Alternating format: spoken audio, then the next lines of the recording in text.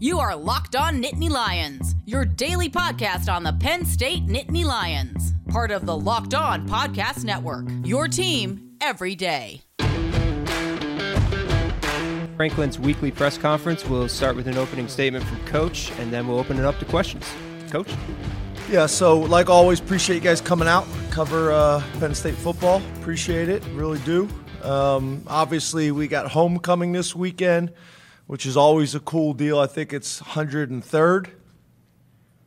I think I read that. 103rd homecoming game. Our fans have been awesome all year long. We're averaging 110,000.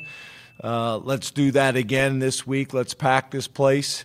Have it rocking. Use your tickets. If you're not going to use your tickets, find somebody to use your tickets. And let's have this place rocking again.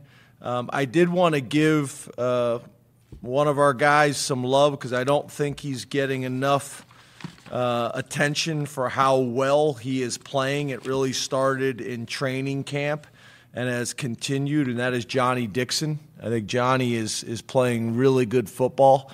I think we have two corners, and we have more than that, but two corners, and specifically Johnny and Kalen, that are tough guys and that are physical at that position, which is less common now than it used to be. And they do a really good job in a lot of different ways, not just defending the pass. Johnny's a great blitzer, and then also supporting the run. So I wanted to give him some love because it's deserved. From a UMass perspective, Don Brown, the head coach, I go way back with Don. Don was the defensive coordinator at Maryland when I was the offensive coordinator. So we got history, obviously been at Michigan and a ton of other places as well, well-respected head coach as well as defensive coordinator. When you talk about kind of getting into some of the specifics, their offensive coordinator we've been impressed with, Steve Kasula, I think is how you say his name. Steve's doing a really nice job for him. We've been impressed with them on offense. They're an 11 personnel, no huddle, spread, heavy RPO team. Maybe the most explosive team we've played this year. If you look at them statistically, they're number 2 in major college football of plays of 50 yards or more. They're ranked number 2 in the country.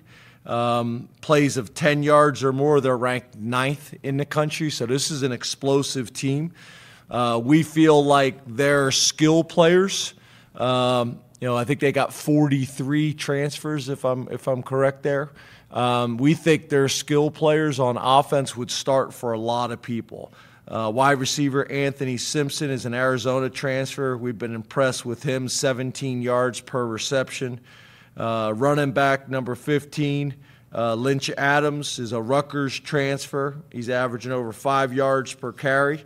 And then their quarterback, who we recruited heavily out of high school, Tyson Pumachan, was at Clemson, was at Georgia Tech, and is now at UMass. Is completing almost 66% of his passes and doing some really nice things. So, these guys have got our attention, and specifically on the offensive side of the ball, I think are doing a great job. Defensive coordinator Keith Dzinski, who I've known for a long time as well. Keith's been tied with Coach Brown for a long time. I think Coach Brown, I don't mean this with any disrespect to anybody, but I think Coach Brown is calling the defense. I could be wrong there, but either way, those two guys have been really connected for a long time. I got a ton of respect for Keith and Don, both as defensive minds. Guys that we've been impressed with is D tackle number 42, Billy Wooden, who's a big kid from Towson, Maryland, 6'3", 310. Defensive tackle number 56, Cletus Mathurin, who's from Hartford, Connecticut. He's another D tackle, is over 300 pounds. They got a defensive end named Marcus Bradley, who we recruited pretty heavily out of high school from Gaithersburg. Went to Vanderbilt originally and then transferred. transferred to UMass. He's a 6'3", 260-pound disruptive player. And then their safety, number 21, Teray Powell, is from New Jersey. They're the guys that we have a respect for. And then special teams, Ben Albert, who I've also known for a very, very long time. Ben is their special teams coordinator. Is also, defensive line guy, strong defensive line background. Was at Boston College for a long time, Duke for a long time. Been in the NFL. We've been impressed with their number one, their punt returner, Isaac Ross. He's another transfer, but also doing some really good things in the return game. No real changes from a depth chart perspective that we need to discuss, and I'll open up the questions. All right, let's go to Rich Scarcella with the Reading Eagle, and then Mike Gross, you're on deck. Good afternoon, James. How are you? Good, Rich. How are you, man? I'm well, thanks. James, what did you want to get accomplished during the bye week? And I was wondering, how have the way you've handled bye weeks changed over the years, or has it changed? Well, I think a couple things. Bye week, probably number one is self-scout, kind of looking at yourself, what you're doing well, what you need to do better, what your strengths are, what your weaknesses are. But then we also did it across the ball. We had the defense evaluate the offense evaluate the defense, and then all of us really on special teams. So that was valuable. And then obviously practice enough that we can stay sharp and get enough full speed, good on good periods, which are really valuable, but also not too much that we have a chance to recover and get fresh and get healthy for the second half of the year. So kind of a combination of those things. I thought we were able to do that. We practiced on Sunday. We practiced on Tuesday and Wednesday, more traditional type practices for us.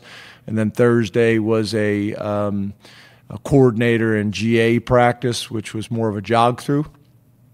And then obviously a ton of recruiting. I think I started in Connecticut, then went to North Carolina, then went to Florida, then went to New Jersey, then went to Massachusetts, if I'm remembering that correctly.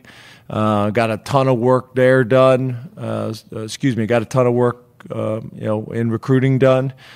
So that was valuable, and so did the rest of the staff. And then obviously back in for, I wouldn't necessarily call it a traditional Sunday practice, because we didn't have the previous film to review, so we were able to, kind of get ahead. And then obviously, with our staff changes over the last couple of years, we have personnel that are able to do other projects for us as well, which is also valuable. So, there's strength in those numbers, and not just numbers, but guys that have tremendous experience and tremendous resumes that are able to get some projects done for us. So I think we got a lot done. Really, the differences probably from my time at Vanderbilt and then my time when I first got to Penn State is just how the staffs have changed. We have more staff, as well as we have the staff that we do have, I would say is more experienced across the board. We've always had some experienced guys. We've been fortunate, guys like Jim Haslett and things like that. So we've had some good experience, but I just think we have more guys with experience that really can give us some good information and get some work done on their own. So it was valuable, and then the players were able to get some time off, and a lot of them were able to get home and see family and go to high school football games and enjoy themselves. So productive, but now we got to get back to work. Let's go to Mike Gross and then Donnie Collins. You're on deck. Good afternoon, James. How are you? Good, Mike. How are you? I'm good, thanks. You kind of anticipated with your comments on Johnny part of my question, but could you talk a little bit about how having two corners, and I know you have more than two, but let's just say have corners that you can trust to sort of handle their business, how that sort of has a snowball effect in terms of what Manny can do defensively and just the overall defense? Yeah, I think if you look at college football and really the NFL, I think it starts at corner and defensive line. Those two positions are critical to how you want to play defense and really what you're able to do defensively. A lot of those things are predicated on those two positions. So having two corners where I think they are unusual is they check a lot of boxes. A lot of times you'll have guys that are really good in coverage, but maybe they don't want to tackle, or maybe they're really good in coverage, but they're not great blitzers. These guys do a lot of things, and then not only that, they're big guys. They're guys that can mix it up in there and defeat stalk blocks, whether it's Kalen, how quickly he triggers on perimeter players, or whether it's Johnny being able to defeat guys with his hands and techniques and fundamentals, and then their ability to make plays on the ball and be able to run with people. So, those guys have been, I think, a big part of our defensive success. Obviously, Terry Smith's done a great job. We've talked about him. And then I think the combination of them covering to allow us to get home in some of our sacks, because the quarterback's got to hold on to the ball by taking away, maybe his first option. That helps our defensive line, and then vice versa. The better we rush the passer, the less time that we have to be in man-to-man coverage when we decide to play man-to-man. So I think it really starts with those two positions, but specifically the two corners that you mentioned. Let's go to Donnie Collins and then Johnny McGonigal. You're on deck. How are we doing, James? How are you doing? Good. You've always spoken well of your relationship with Don Brown, and I'm wondering how he kind of affected you as a coach, as an offensive coordinator back then. I mean, you were a younger coach at that point. Did you do a lot of the stuff you talk about today with the scouting the defense and scouting the offense back and forth? And what did he kind of teach you about that kind of element of coaching? Yeah, it's funny because I think it's both, right? I think for all of us, whether it's coaching or any other profession, you learn from a lot of the good experiences you've had, and you also learn from things that you would do differently. And Don did a really good job of getting the defense to understand his system, to buy into his system, and play extremely hard. The other thing that I learned on the other end of the spectrum, and I mean this in terms of as a head coach, is Don has always run an unorthodox system.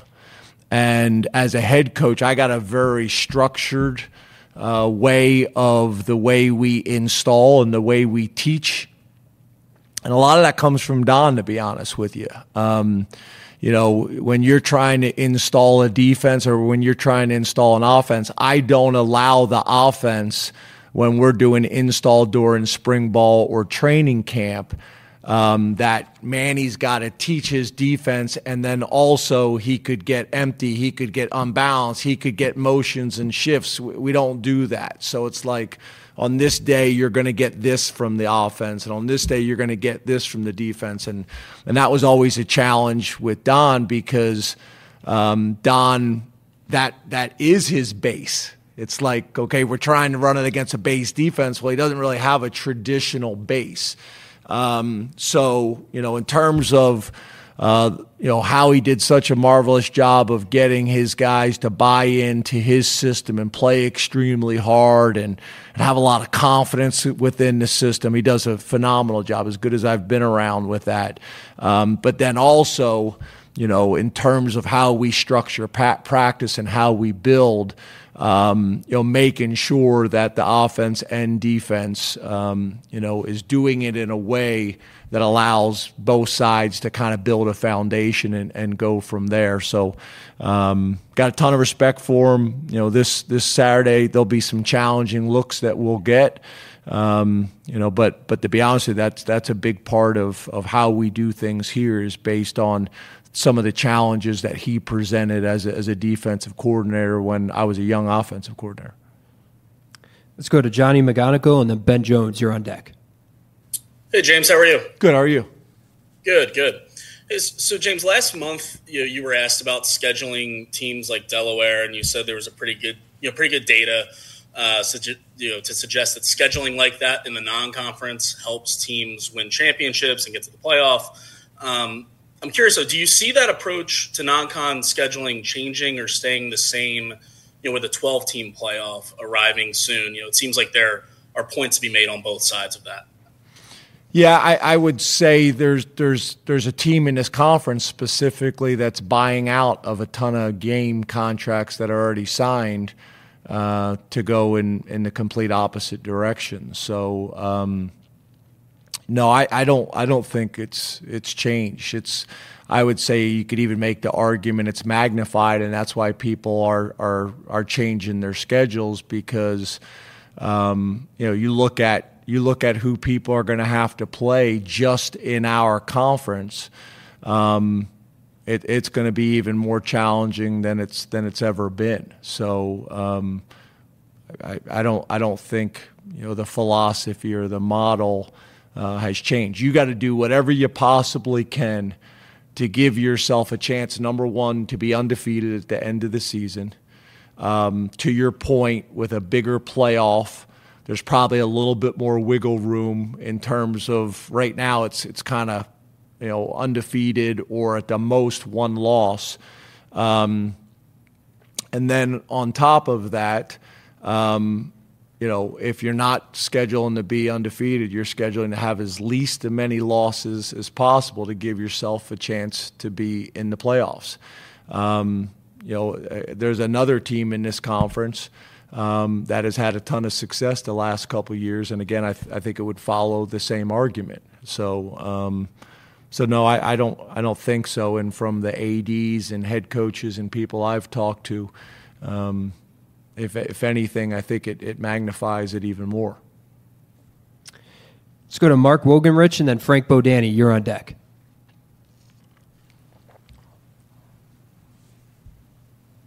Hello? Mark? Sorry. Got me now? Yeah. Sorry, Greg. So the teams, just following up on that, the teams you just discussed in the Big Ten, is that a reaction to expansion and 12-team playoff? And is that the model that you want to pursue? Or is that just something that they're doing on their own? I'm not sure what you're asking. Be specific. You said there's a team in the conference buying out game contracts. I assume that means non-conference game contracts in the future. Yes, sir. Is that a model that you would follow, or are you not working that way? And is that a response to expansion in the Big Ten? Yeah, I think that's a response to expansion in the Big Ten.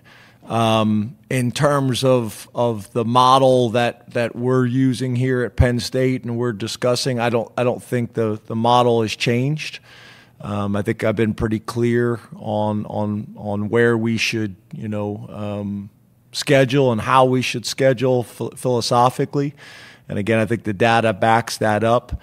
I think this actually got brought up because somebody else was asking about our schedule. I'll leave it at that. But no, I'm just stating some. I can't necessarily speak for what they're doing and why they're doing it and how they're doing it because I don't sit in those meetings. But if I had to guess, I would say yeah, it's probably. I don't know if I describe it as a reaction, but a strategy. Let's go to Frank Bodani and then Corey Geiger. You're on deck. Hey, good afternoon, James. Good. How are you? Real good, thanks. Drew Aller has not turned the ball over yet in not just this season, but his career at Penn State. Can you speak specifically to his decision-making, his ability to protect the football? Is he further along in some of those areas than you could have imagined with his experience? Yeah, I don't want to talk about it a whole lot, to be honest with you. But, yeah, he's doing a really good job from a decision-making perspective. I think from an accuracy perspective, with an understanding of the offense. One of the things I thought was most exciting, in the last game was Mike's ability to call shots down the field, and if the underneath coverage sinks, taking checkdowns. That's extremely valuable as a play caller when you have a quarterback that will allow you to call shots, not force the ball down the field, and take the back as a check down, and still, I think, in some of those create explosive plays. So I think all those things kind of factor into it. I think the biggest thing is kind of like what we've talked about before, is his poise. A lot of times, turnovers go hand in hand with guys that are panicking in the pocket or in decision making that force you into a bad decision. One of the things I think we're doing a better job, not only in games but also in practice, is throwing the ball away. Like, you can't sit here and say we're going to throw the ball away in games and never do it in practice. You gotta throw the ball away in practice, and sometimes that's the best decision that you can make. I think he's also shown the ability that when he does get pressure, that he knows where the outlets are, where the running backs are, where the tight ends are. And so as soon as he makes a sudden movement to avoid pressure, he's trying to get it to the back. And I think that's really valuable as well. So all things that we take a lot of pride in and that we're building on. But I also think that goes with the offensive line and protecting him in his blind side. That's the running backs in protection. That's the fundamentals of two hands on the ball in the pocket. It's all those things. Last question from Zoom, Corey Geiger. Hey, good afternoon, James. Hey, Corey. A follow-up to what you were just asked there about Drew. Is there a balance, though, between, hey, we need you to throw the ball deep no matter – just take a shot. Don't overthink it. Take a shot. We need to see it. We're going to call it. And we need you to get some confidence in doing this, as opposed to even giving a young quarterback the chance to say, hey, just check it down if it's not there. I don't really understand what you're saying, because we would never, my skin is curling when you say just drop back and chuck it deep no matter what. Like that is like, I don't even know what you're saying. It's like you're speaking like from just Mars. Send the guy on a post pattern, take the shot, throw it. No matter what. Give your receiver a chance to make a play on a ball. Even if he might be covered 30 yards down the field, maybe you think he'll be open 45 yards down the field, and like Godwin did, or with Jahan or KJ. I still don't, like, you're speaking Japanese. We have never done that. Just throw the ball up and maybe he'll be open and maybe he'll catch. Like, my skin is you're making me uncomfortable. Like, I don't know what you're talking about. So okay. Yeah, we would not do that. We would never do that. We've never thought about doing that as a head coach, as an offensive coordinator, as a receivers coach. When I coached the receivers, I didn't want them to do that. So no, strong no. No. I'm hoping we can cut this out so this doesn't even get out into the universe. All right, please raise your hand and we'll bring a mic to you. We'll start with Mark over here. James, following up on Rich's question earlier, where are you guys big picture-wise from a health perspective coming out of the bye? And if I could ask you specifically about one guy, JB, anything you can tell us about him? Thank you. Yeah, nothing has changed with JB in terms of kind of how we normally discuss injuries and things like that. Nothing has changed there. In terms of health, I think we're in a pretty good place from the things that we talked about in terms of the number of reps our guys have had in games, the number of guys we're playing. I think we're in a pretty good place from that perspective. I mean, obviously, you'd always love to be totally healthy, and we're not that. But I think we're in a pretty good place. I thought the guys did a really good job. The staff did a really good job of managing the bye week reps as well, because that's something that probably I didn't talk about when I got asked that question in the beginning. Is that's also one of the things you're trying to do in practice. You're managing the reps of the guys that have earned that. A guy who's played a ton of football at Penn State, who's played a ton of football in terms of college football in general, has played a bunch of reps for us this season. All those things kind of factor in, and then you kind of manage that as well. So nothing is changed from an injury standpoint to address with you guys. But I think we're in a pretty good place. The reality is we need to be in a good place going into this game, and we need to be in a good place coming out of this game as well. Over here on the left, Jared. Hey, Coach Franklin. Hey, Jared. You mentioned that there's a lot of D linemen that you're impressed with. Add that with the multi-layered defense you're facing. When you take all those things into consideration, does getting your run game going early take higher precedence than usual or not? Yeah, I wouldn't say either. I mean, as you guys know, we want to have the ability to run or pass in any game and in any given situation. That's kind of how we view balance. And we want to continue to build on that. This game could look very different depending on how they decide to defend us. We could throw it 50 times or we could rush it 50 times. And that's who we want to be offensively. We want to have the ability to do what we need to do to win and manage the game. And then on top of that, I think when you talk about the opportunities for big plays coming in the run game and the pass game, I still believe those are coming. But at the end of the day, we need to do what we need to do to win games and be able to take what the defense is giving. Bob? James, how are you? Good, how are you? I'm good. You mentioned Johnny Dixon at the start of the news conference. Another guy that you got via the transfer portal, your Ivy Leaguer, Hunter Nortad, just his impact the last 2 years, being able to play multiple positions and to come from an FCS school to really thrive at this level. What do you think that says about him? And he kind of a rare player in that respect to be able to make that jump and make it in a big way. Yeah, and I think he's done a really good job. I mean, culturally, he's been a great culture fit for us. Really well respected in the locker room from the players, from the staff. I think him coming back this year was important for him and us. That was a decision that he needed to make. And I think it was the right decision. And really, I think that's part of my responsibility, right? When a guy decides to come back, we got to make sure that it was the right decision for all parties involved.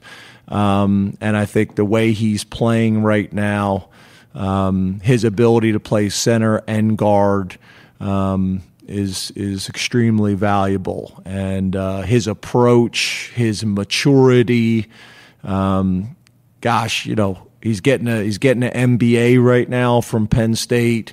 When he's not in class, he's in the weight room, stretching, working on mobility, does a great job with his nutrition and hydration. He's just one of those guys that I think is a really good example of the importance of maturity on your football team.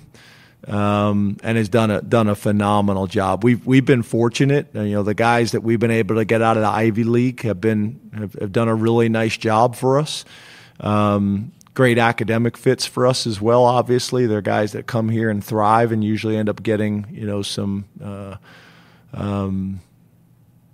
some higher ed degrees in terms of master's degrees and things like that. So he's been awesome.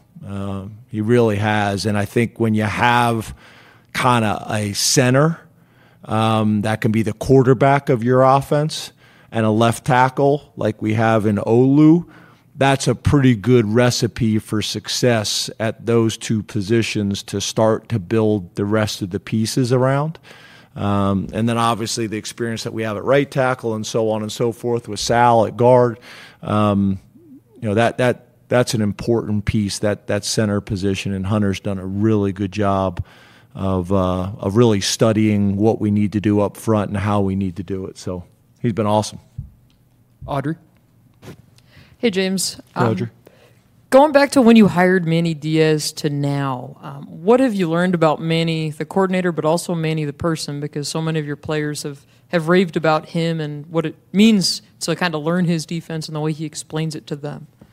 Yeah, I think, when you talk about intelligence, right, you're talking about people that can take complex ideas and really be able to explain things in a way that whether it's the players or whoever else can receive that information in a way that makes sense. And I think Manny's done a really good job of that with our defense and specifically with our defensive players. I think it also helped that he's taking over a unit that had played good defense before. And I think a lot of those things of how they were taught, Manny's bringing it in from maybe a slightly different perspective. And a lot of specifically the veterans in that room, I think, have really appreciated looking at the game from a different lens. But I think the other thing that happens sometimes is when you're young, you think there's one way to do things and be right and be successful. And the older that you get, and we all do, you realize there's a lot of ways to be successful and a lot of ways to be right. I think it also is magnified that room had a ton of respect for Brent Pry. So when he left, that was hard. I mean, that really, I think, struck a lot of guys, on our team, and then specifically on the defensive side of the ball with a lot of question marks. And then when you're able to go out and hire a guy like Manny and he comes in and right away is able to get up in front of the room and talk about how we're going to play defense and how we're going to build on that foundation, he was able to get buy-in right away. And then in some ways and in some areas has even taken it to another level. So I think the veteran players, I think it's kind of like an aha moment for them, and a real appreciation for it. So there's been a lot of growth there, and I think we're playing obviously with a lot of confidence, and that stems back to Manny and the whole defensive staff. It also stems back to some of the conversations that we just had earlier about our corners and what our corners allow us to do defensively. So. In some ways, I think about some of the turnover we've had on the staff, not just at the coordinator positions, with some guys that have been with me for a long time and were established guys around here. That's why hiring and recruiting are two of the most important things you can do, is get the right people in here to build on the foundation and to build on those relationships. And then in terms of just, as a person, Manny and his wife and his sons, it's been awesome. And the thing that probably has surprised me the most is how quickly he's been able to adjust here and hit the ground running. And like I said, when you have, an experience like he went through, and I call him literally, like I felt bad calling him like the next day, but how quickly he and his family were able to transition here, and really not miss a beat. That's been really impressive. And then I think the last thing I would say is the value of his previous experience of being a head coach. You just look at the game differently after being a head coach. And I think that's been really valuable. I think when you're an assistant, you have a lot of opinions on what you think you would do as a head coach. But having guys that have actually done it, there's a ton of value in that. But he's also come back and just been one of the guys, and I think that defensive staff has got really good chemistry And the players kind of see that and feel that as well. In the back, Andrew. Hey, Coach, back here. Andrew. Last year, I don't remember if it was after Ohio State or Michigan, you had talked about the defensive line playing small. You had challenged those guys, said something about them wanting to be playing, I forget who, Aaron Donald, I think is who you compared them to.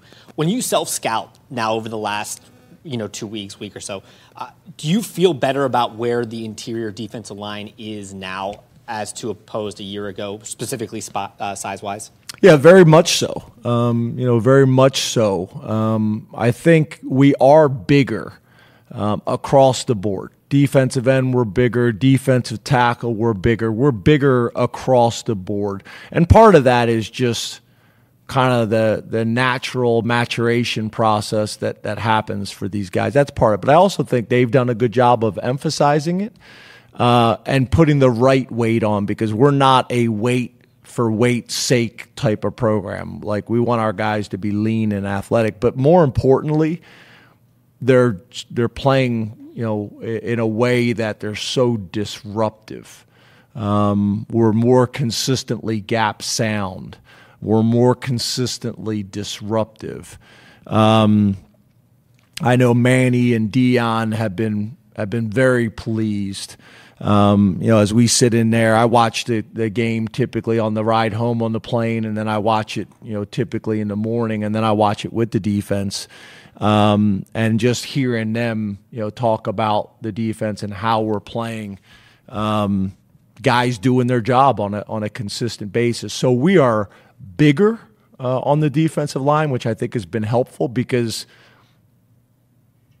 it is one of your tools, right? Strength is a tool, speed is a tool, intelligence is a tool, quickness is a tool, these are all tools, and you want to make sure that you have as many of these tools on your tool belt as possible.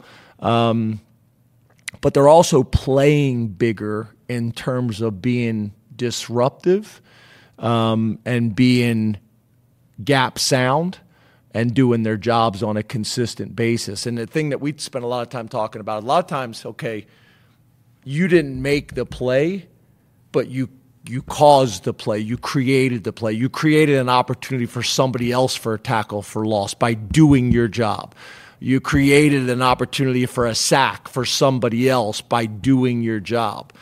So we spent a lot of time talking about that as well, and I think that's been one of the things that's been really cool, is to see the guys embracing their roles and understanding if they just do their jobs on a consistent basis, the plays will naturally just find them. They'll come to them, rather than feeling like you have to make a play. That's typically when problems happen.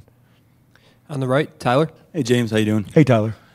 Going to Zariah Fisher, he's obviously been a consistent member of this defense all season. Can you peel back the curtain a little bit for us in terms of what his path has looked like to this point? We didn't see much of him on the field at all last year. He was a linebacker when he first got to campus. Just curious from your perspective how he's gotten to where he is impacting games now. Aliquippa's finest. That's right.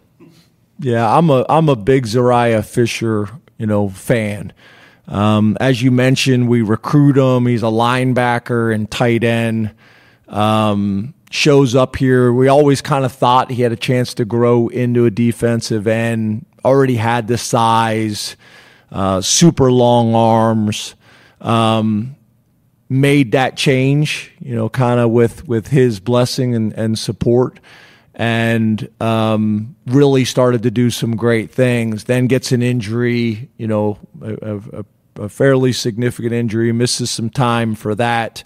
And it just kind of continues to chip away at it and continues to get better and better and better, both physically and mentally, in terms of understanding how to play D-line. It was new to him, understanding the scheme. And he's one of those guys, to me, that's a really good example for a lot of guys in the locker room.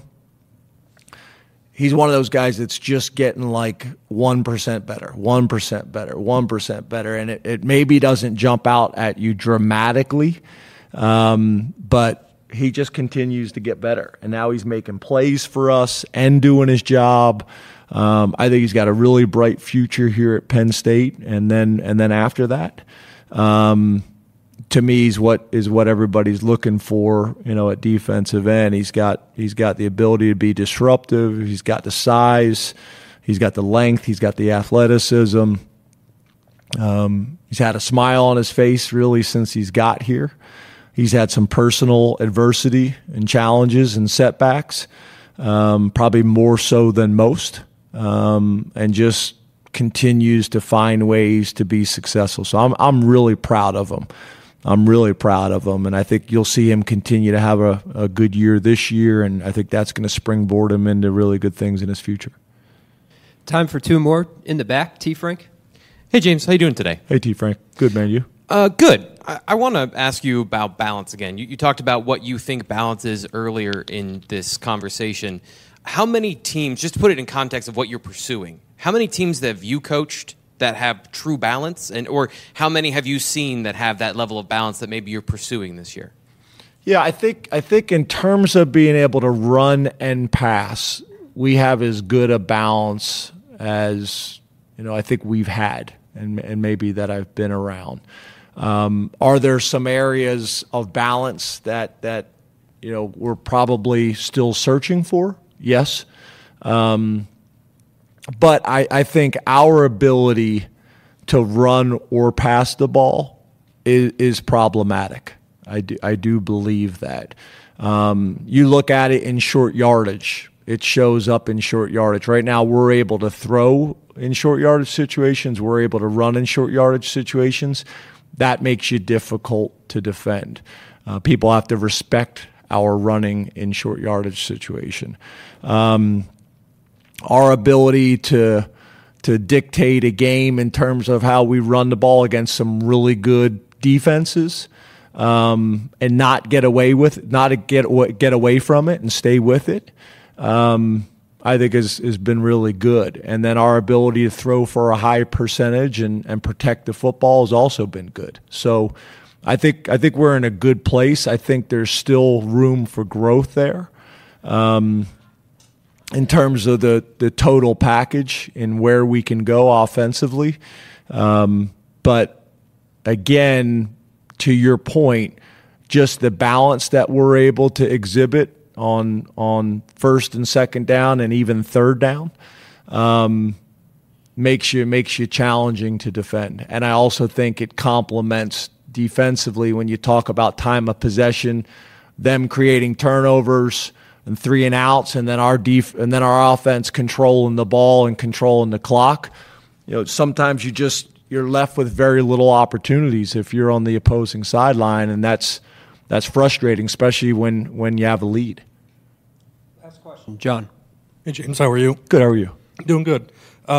Where would you say that the receivers and Drew's trust is at between each other at this point? And do you think that's important in taking the next step as an offense? Was that something that that you emphasized during the bye week? Yeah, I think it's a process, and I think we have made progress this past week and have made progress this season. I do think that's back to kind of a health perspective. I think that's where that's been probably impacted as much as anything is. When you really had 2 guys that have played a ton of football for you at the receiver position, and there being some consistency and trust in practice and in games with those guys, and then you lose one of them, for a couple weeks, that magnifies that. So, being able to have Trey back and Keandre on the field while those other guys are developing, those roles and those opportunities and that confidence, I think will be helpful. But I think getting Trey back is a huge piece of that puzzle. I think it helps Keandre. I think it helps Drew. I think it helps our team. I think it helps our offense. I think it helps Coach Yursich in calling the game. But I think that will really help us having those 2 guys, both on the field at the same time. Thank you very much, Coach. Thanks, guys.